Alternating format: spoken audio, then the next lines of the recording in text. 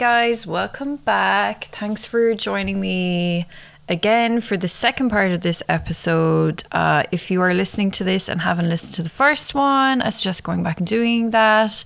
It is the story of Leslie Morgan Steiner. I haven't been up to a whole lot this week. I finally went back to work fully after being really sick for over 3 weeks. My cough has finally gone, well, kind of gone. It's probably at like a 90%, still get a little bit here and there. So hopefully I'm going to get through this without coughing.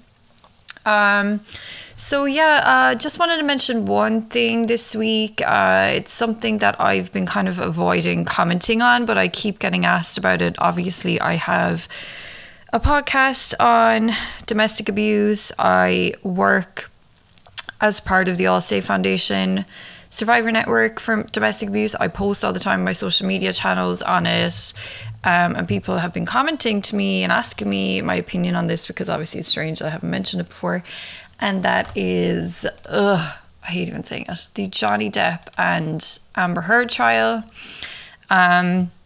I think this is like their second trial at this point. There's so many. They had one in the UK first, now they have one here in the US. It's just a whole lot. Don't want to get into it too much, to be honest. The whole thing is kind of triggering for me. It makes me extremely angry and frustrated, and I can't read anything about it anymore. I can't watch any more videos, TikToks. I can't listen to people's opinions about it anymore. But I will say, yes, Amber Heard, definitely something up with that girl. I do believe she is abusive. She's just a strange character all over, to be honest with you. But I will say Johnny Depp is every bit as much an abuser as she is, and I 100% believe that. And this is coming from someone who was a huge Johnny Depp fan when I was younger. I was a huge fan of his. And before any of this stuff came out about him and Amber, I had already not been a fan of his for years and years. I just find him extremely arrogant. His behavior is really strange. I definitely think, it's obvious to me that he's like got a drink and drugs problem. It's very obvious. I think his just behavior is weird. His whole like speaking with a British accent, he's not British thing. I don't think he's that great of an actor. I think he's very one-dimensional. If you really study it, I think he plays different versions of the same character in everything that he's in. But I think what annoys me the most about this whole case, because obviously he has a huge amount of support and she's getting a huge amount of hate, which I think is unfair in the sense that I think he should be getting every bit as much of a hate as she has. This whole celebrity culture to me is so toxic, because people are so obsessed with this man that they can't see past their like love for him and their love for his movies and all the characters that he's played, and it just really gets under my skin. I think that that's the only reason why he isn't getting a lot of hate, is because of this, and why he has so much support.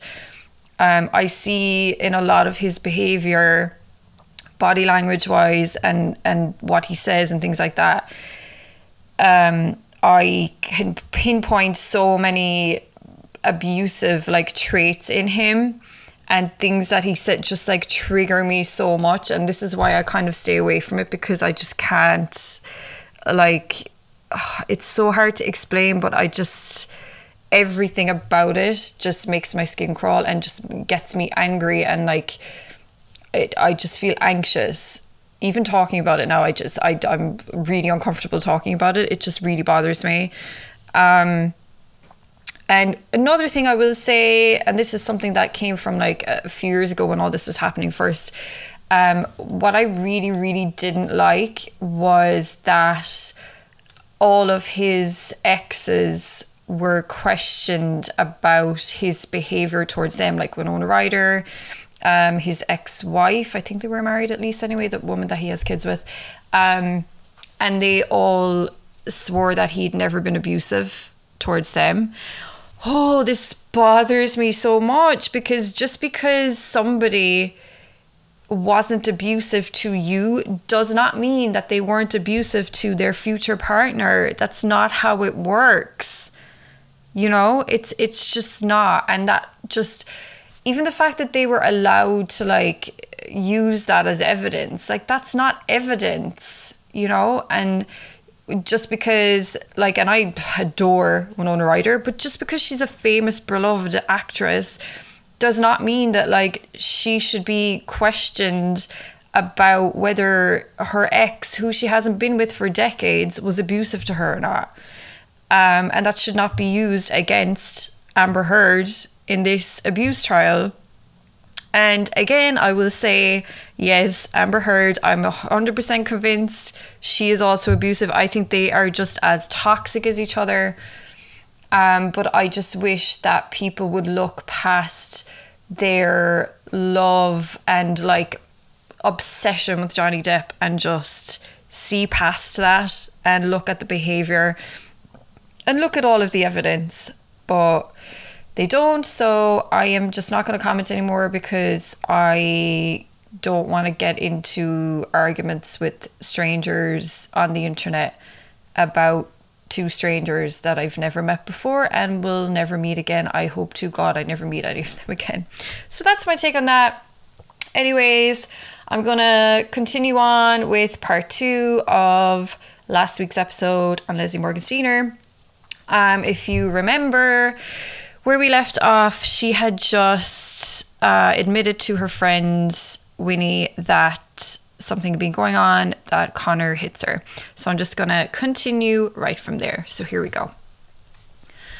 One day, Connor brought home his colleague Ed, who had given him a drive. Leslie knew right away he was different to Connor's other colleagues. She invited him to stay for dinner. Her and Ed hit it off. He was from Boston too. He had also, like Leslie, gone to Harvard. Connor didn't say a word the whole dinner. Leslie knew he'd be really pissed if they kept up the Harvard talk. After that night, Ed and Connor often came home together and stayed for dinner. A year after they moved to Vermont, they started seeing a couples therapist. They hadn't mentioned Connor's attacks yet. They'd never spoken to each other about it either. Talking about it would have made it real. They both really badly needed to believe the attacks were aberrations rather than predictable events that weren't going away by themselves. Leslie had gone to the library to do research on the subject. Some people believed abused women provoked the violence from their spouses. Not true. Nothing Leslie did made Connor hit her. Nothing made him stop. He acted like he knew what he was doing. She was sure he'd hit other girlfriends before her. He always threw the first punch or kick. Sometimes she hit him back as hard as she could. These probably just made him angrier and violent faster if he even noticed them. I also think that abusers take these like retaliation hits as reason to justify their behavior so they can turn it around on you again. Like, for example, I think 2 incidents that I remember, one that really sticks out in my mind. I slapped my abuser in the face one time. He was like in my face, like screaming at me, and I just slapped him, and I slapped him so hard. I swear my hand was red and stinging for like 2 days afterwards. And I've never physically put my hands, and I know this is probably the first time that ever happened. But despite everything that he'd done to me, it was always, you hit me. That was coming from him. And, you know, I remember as well after, you know, I smacked him, and then he immediately like turned into the victim. Like he, you know, fell backwards, and he was like acting like he was terrified of me and like cowering into the corner and like all of this. Like it was just so obviously like play acting to make me look even worse, you know? So I definitely agree with what she's saying here. Sometimes she purposely said nothing, but passivity never stopped him either. It didn't even slow him down. She asked the librarian for any books on the psychology of domestic violence. She thought it a stupid euphemism. Her situation wasn't domestic violence. She read one chapter looking for some connection. It said, despite the intensely apologetic honeymoon period following each domestic violence incident, every time a man hits a woman, he is saying, I hate you. But Connor had never apologized to her, and he didn't hate her. Their relationship was about love, not hate. A few days before Winnie had called to check on her, Leslie said she loved him beyond words. He's brilliant, funny and fascinating. She wanted to be with him forever. She couldn't abandon her soulmate. Winnie said, but that doesn't make it okay that he hits you. He has to take responsibility for that and to stop the behaviour. Leslie asked, how am I supposed to get him to stop? But again, it is not your job to get him to stop. And also, I love what Winnie said to her here. That doesn't make it okay that he hits you. Again, it doesn't matter what you do. It is never okay for him to hit you.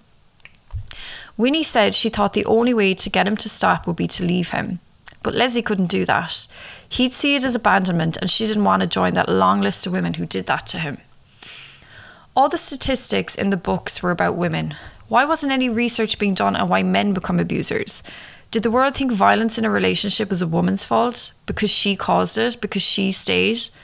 She had heard the question a million times. Why would any woman stay in a violent relationship? As if only someone really stupid or with no self-respect would take that kind of abuse repeatedly. Why did Leslie stay? She had tried to leave. Leaving was easy. But then she'd leave and have no idea where to go. He lived in her home. He needed their car to go to work to earn money to buy groceries, to make their mortgage, to pay student loans. But the real reason she stayed was because she loved him. Leaving meant abandoning their life and dreams, the part of her that wasn't afraid to love unconditionally. And she could leave that part of herself behind. None of the books asked the questions she thought all the time. Why did Connor attack her? He knew she loved him and wanted to help him, yet he was destroying what they had together. The poison from him was spreading to her. A single point in the book made sense. Many abusive men tried to isolate their partners in order to prevent them from leaving. Was that why he had wanted her to move to Vermont? One chapter also warned that the most perilous time in any abused woman's life was when she decided to leave because her abuser had nothing to lose by killing her then. Reading the books had made her feel alone and scared. It is a relief to see all this stuff and to hear this stuff. When you first do research and you realize you're not alone and this is actually something that happens to a lot of people and it's a pattern, it is a relief, but it's also completely terrifying to realize that what is happening to you is abuse and you still don't really fully accept that. She came home one night from grocery shopping to the sound of pages rustling. Connor was reading her teenage diary. The diary was kept in her filing cabinet with letters and souvenirs from high school. He must have been looking for something.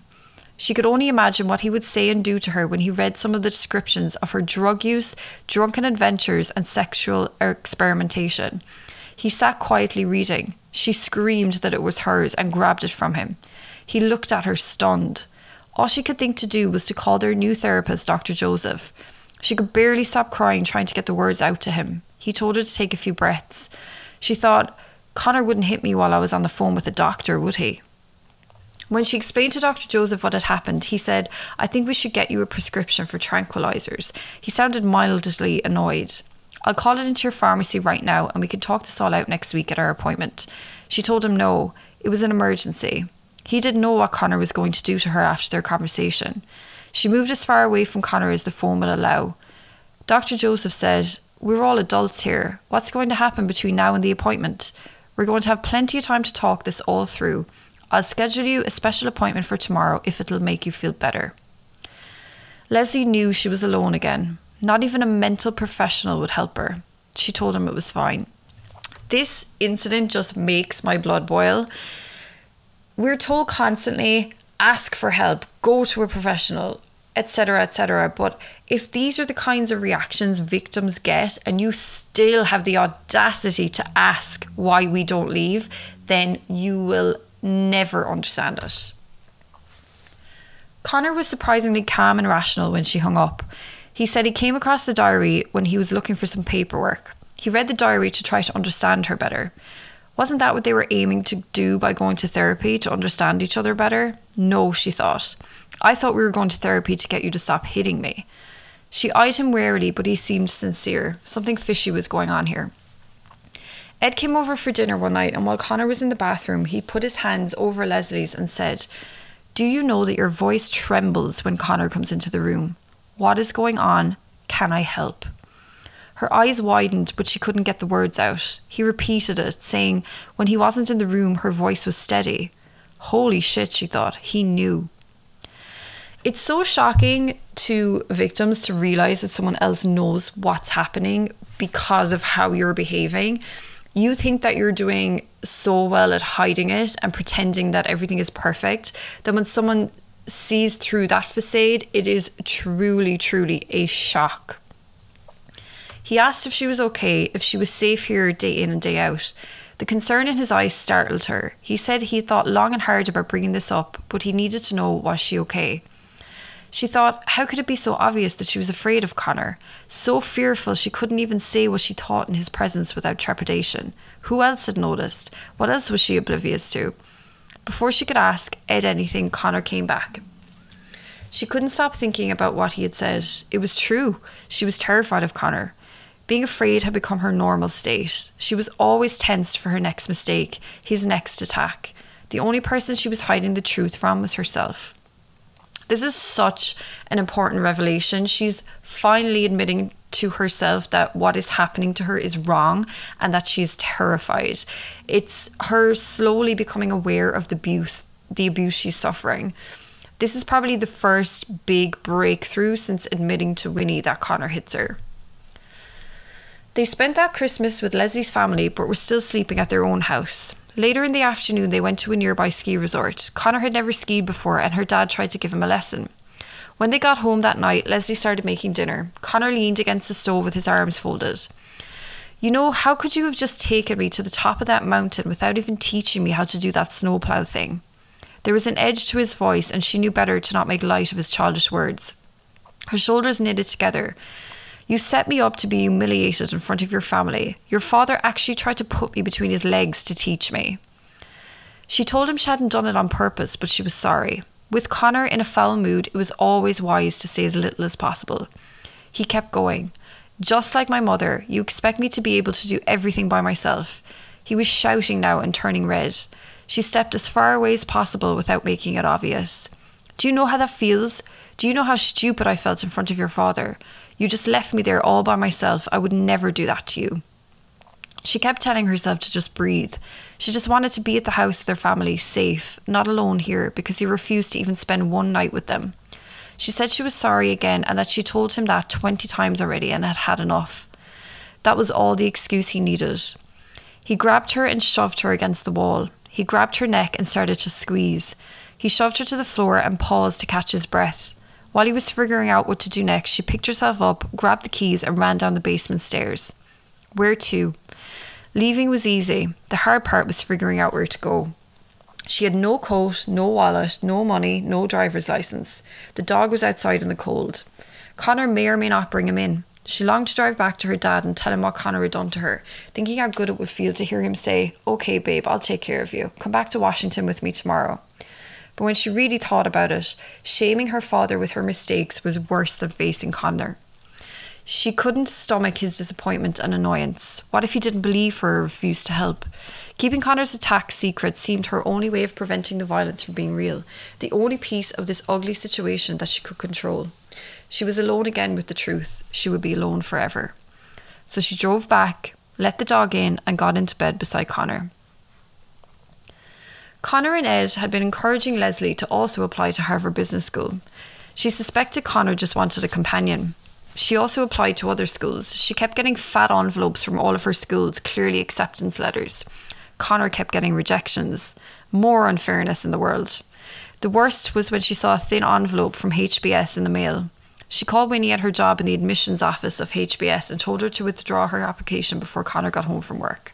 So she is willing to give up on an amazing opportunity like going to Harvard Business School because she is so scared of his reaction.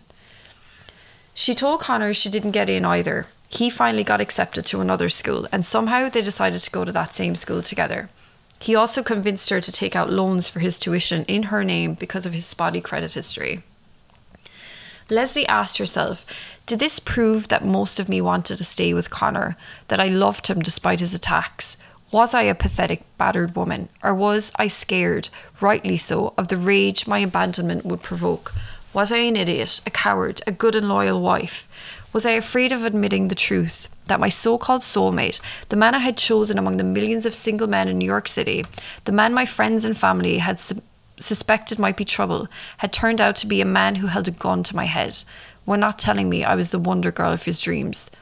I could not leave Connor, even though I had no hope he would stop beating me down, even though my voice shook when he entered the room. When it came to a choice between him and me, I chose Connor. People really don't understand how truly agonizing this really is. It's not as simple as just leave him. There's so much shame and guilt attached to it. And you also kind of think that you're overreacting, but you also know that they're doing wrong, but you still love them. And because they're not always bad, you cling on to those good moments to justify yourself not leaving and still believing that they can change. So they upped and left Vermont for Chicago, where they would be attending school. They couldn't sell the house, so ended up renting it to a couple. She told Winnie one day before they left, maybe our relationship will get better at business school. They had rented a second-floor apartment in an old Victorian house split into 6 apartments. Each day, Leslie got up early, dressed quickly and quietly, and snuck out to walk Blue before she left for campus. She always had the same thought as she locked the apartment door before he woke up. Phew. I remember this feeling so well. My abuser would work in the evenings and overnights, and when he left every evening, I would watch out the window because I could see the whole street from my window, and I would watch until he turned the corner at the end of the block just to make sure that he was really gone. And it was only then that I would just breathe a sigh of relief. I was free for a few hours. And then I would have the opposite feeling when I came home from work knowing that he was at home. She stayed on campus as long as possible every evening. Because of their different schedules, she rarely saw Connor during the day. Night was different. He came up behind her desk one night and said he told her he wanted her to be in his study groups, but he had heard that she had joined someone else's study group. She said she didn't want to join that group that he was in because they were more advanced than her and she would learn more in the other study group. They had already discussed this. She turned back around to her desk and he barked, "Hey, I'm not finished talking to my wife." She turned around and raised her eyebrows. They weren't in Vermont anymore. In business, reputation meant everything. So being known as someone who had a bad temper could doom one's chances of getting a job, could make an entire industry or career off limits. She knew Connor knew that too. He didn't want it to get out that he hit her. It would have destroyed their facade of the successful married couple who'd come to business school together. So things have clearly changed now and they both know it. Leslie here is much more confident and Connor is more aware that he has to be careful. I had a similar period of time where I had started to become more confident. I had told a couple of friends about what was happening and I had also told him that what he was doing to me was abusive. I'd made lots of friends at work and I was going out to like various dinners and nights out. I was slipping away and I was getting more independent and he knew he had to be careful now as he didn't have as much control over me because I was no longer as isolated as I had once been. Leslie crossed her arms over her chest. Connor said he didn't want her to be in any study groups with men. She laughed and shook her head. "The school is 70% male, Connor. What are you talking about?" She looked up at him. He could hit her tonight and she'd still escape to the safety of campus tomorrow. She stayed seated. She learned it was harder for him to go after her in a chair, especially a wooden one with arms. She grabbed the seat bottom, digging her nails into the wood so hard they gouged half-moon marks in the varnish. She tried to keep her voice breezy. She said they both needed to network with other students and professors. That's why they were here. "No," he yelled, bending over her. He was shaking his finger inches from her nose. "There can only be one person in charge of a family. That's me, babe. I am king of the castle here." He leaned closer. The freedom Leslie had found as school had loosened his control over her. He was trying to find another way to tighten his grip. For a second, disgust trumped her fear. "I can't believe I'm married to someone who believes such a stupid thing," she said. He stared at her furious. Then he leaned over her desk, alive with anger. He looked around as if trying to get a hold of his rage. He brushed all of her finance notebooks across the living room with one sweep of his arm. She said, "Is that all you're going to do tonight, Connor, or are you going to hit me too?" Her voice broke just a little. Somewhere in her, she was still afraid. In one final gesture, he threw the massive finance textbook at her feet and grabbed his jacket. He slammed the front door open so hard, the brass knob went through the plaster of the wall and stayed there impaled. "Leave," she whispered. "I don't know if I love you anymore." She didn't say it very loud. It wasn't true anyway. She would still be there waiting when he came back. Winnie asked her one day if she was going to stay with Connor. She stated that she knew she couldn't have children with him. She could never do that to a child. Winnie said, "Then you have to leave him soon." She knew she was right, but she had no idea how to say goodbye to Connor. What stretched before her was a lifetime of contortion to avoid tripping Connor's temper. At times she'd succeed. She'd fail occasionally because how can you dodge something as unpredictable as rage? She couldn't imagine being beaten while carrying a baby inside her. She pictured jobs she couldn't take, lies she'd tell her friends, a life without children. Mostly, though, she tried to think about the future. What she was really asking herself was, would she ever have a life without Connor? One of the things I'm so glad of is that I never had kids with my ex. I never really was a person who wanted kids anyway, and still I'm not, but I definitely think that he would have used it as another reason to trap and control me. I had the privilege of being able to make a complete clean break away from him when I left without having to think of shared custody of a child always keeping me linked to him. What she said here about failing occasionally to dodge his rage really resonated with me. I remembered those days of going out of my way to appear as quiet and unassuming as possible. Anything to make myself almost invisible to him. But of course, it isn't what you are or what you're not doing. It's them that are the problem. Leslie was offered a summer job at Johnson & Johnson in New Jersey. This meant 3 months apart from Connor, only seeing him on a few weekends. He wasn't happy about it, but he also didn't protest. She took her dog Blue with her. She would be living in her aunt's beach house. Connor came to visit her occasionally, but there were too many people around for them to fight, as her aunt, husband and cousins would also visit. 3 months alone without being hit, without having to hide bruises and swollen eyes, brought a tincture of clarity, as well as questions that were too confusing to answer. Why had she never directly confronted Connor about the violence? Of course she'd always been afraid of his reaction, but that wasn't her whole excuse. She'd always thought it wouldn't do any good to question him, to tell him the violence was unacceptable, to threaten to leave him, because she'd never leave him, and she knew it wasn't his fault. He'd been abused far worse as a kid than the stuff he did to her. Now that she's had time to step away and not have to worry about coming home to violence every day, she's beginning to question even more what's been happening to her. I remember 4 years after I moved to New York was the first time I was able to go home to Ireland. I went for 2 weeks and I went without him, and it just gave me so much freedom and clarity. I never felt better, and I knew when I got back I had to start making plans to leave him. But here she also says that she knew it wasn't Connor's fault. So she's still in denial a lot here. She's not fully accepting that it is abuse. And again, she's trying to blame other people for Connor's behaviour. She began to do more research about abuse. She tracked down an assistant professor who was working on his PhD on the behavioural psychology of batterers, a unique perspective in a field where research focused on the victims.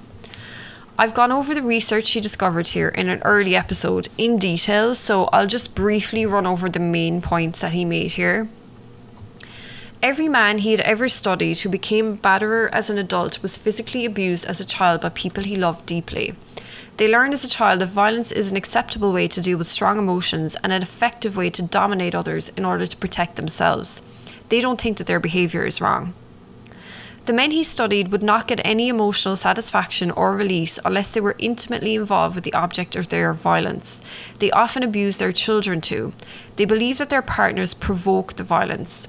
For most abusers, it is impossible to admit that they've done wrong and take responsibility for their behaviour because it requires them to admit for many years they've been hurting other people whom they love in exactly the same way they were hurt as children.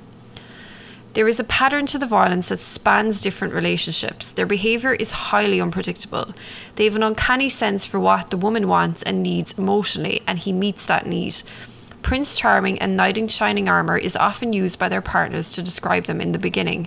They are like predators seeking prey. No abuser introduces violence early on. He waits until he is secure, until the woman is trapped emotionally or financially.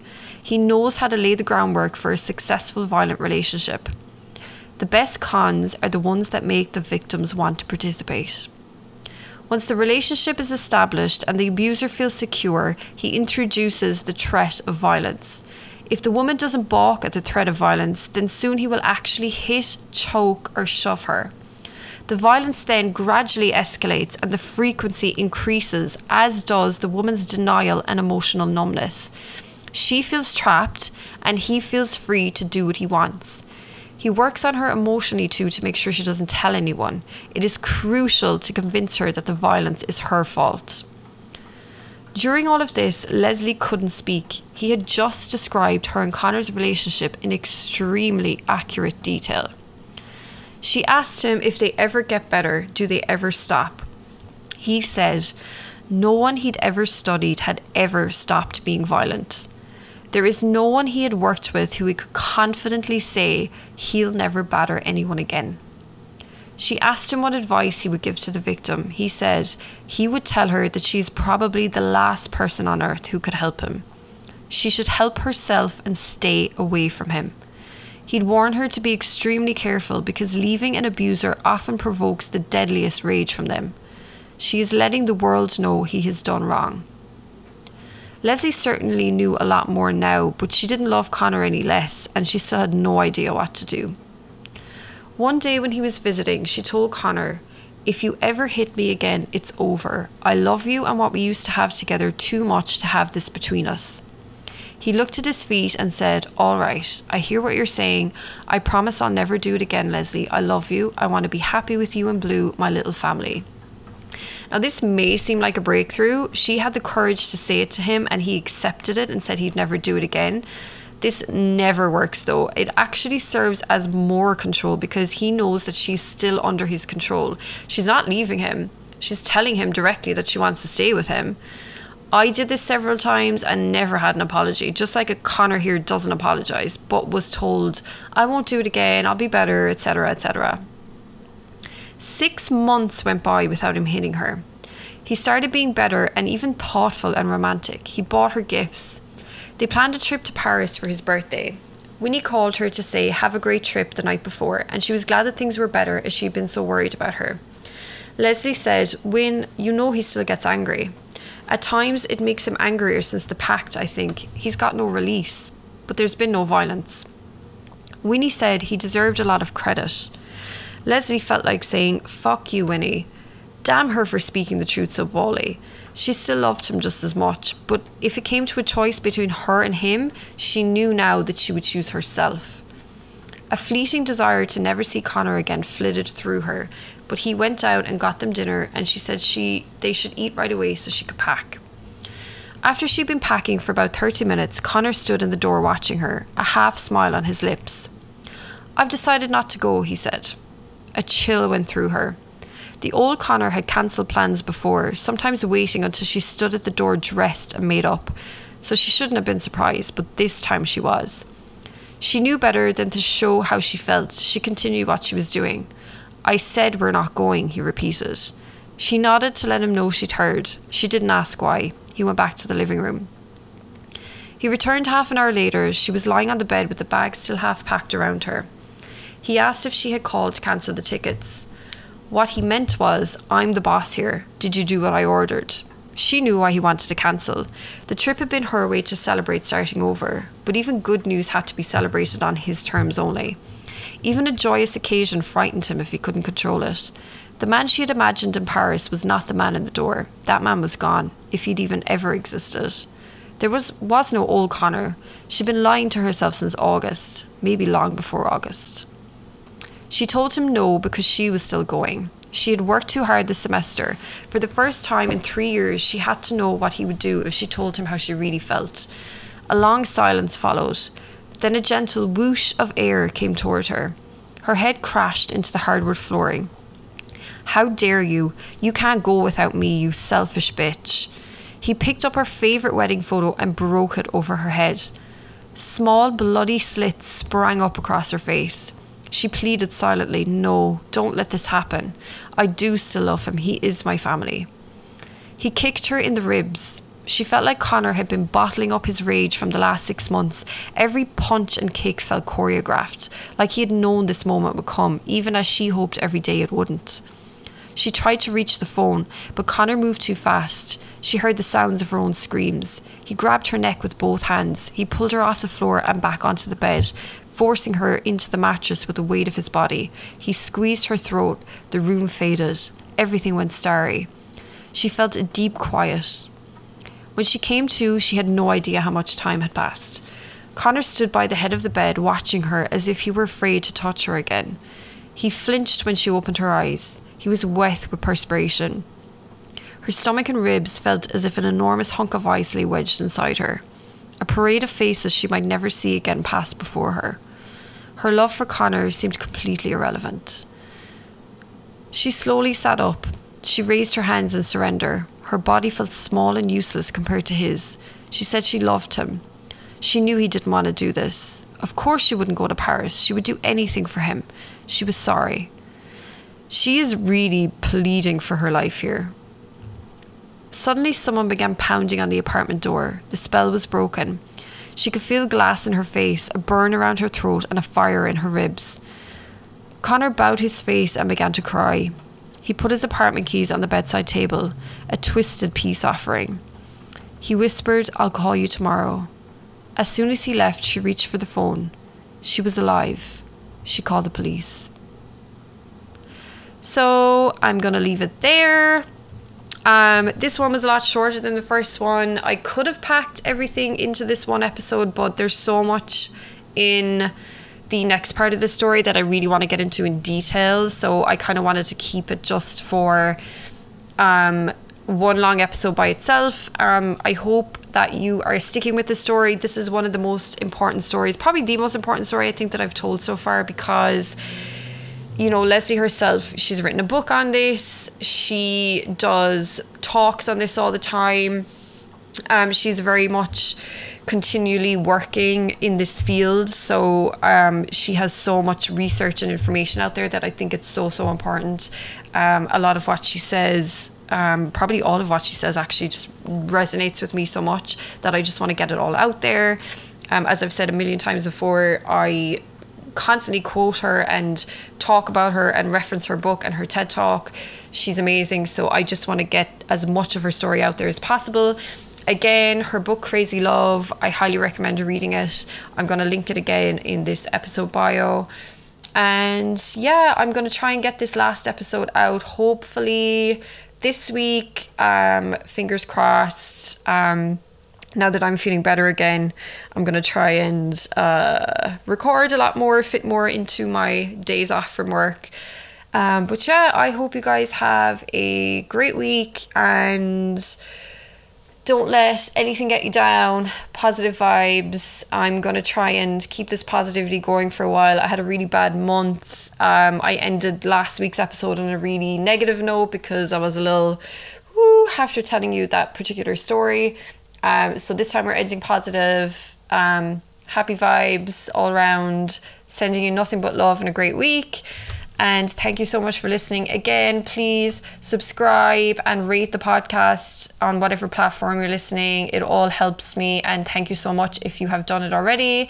And again, reach out to me on social media at Mangogs or at IPVME. I will answer every DM. Thank you so much.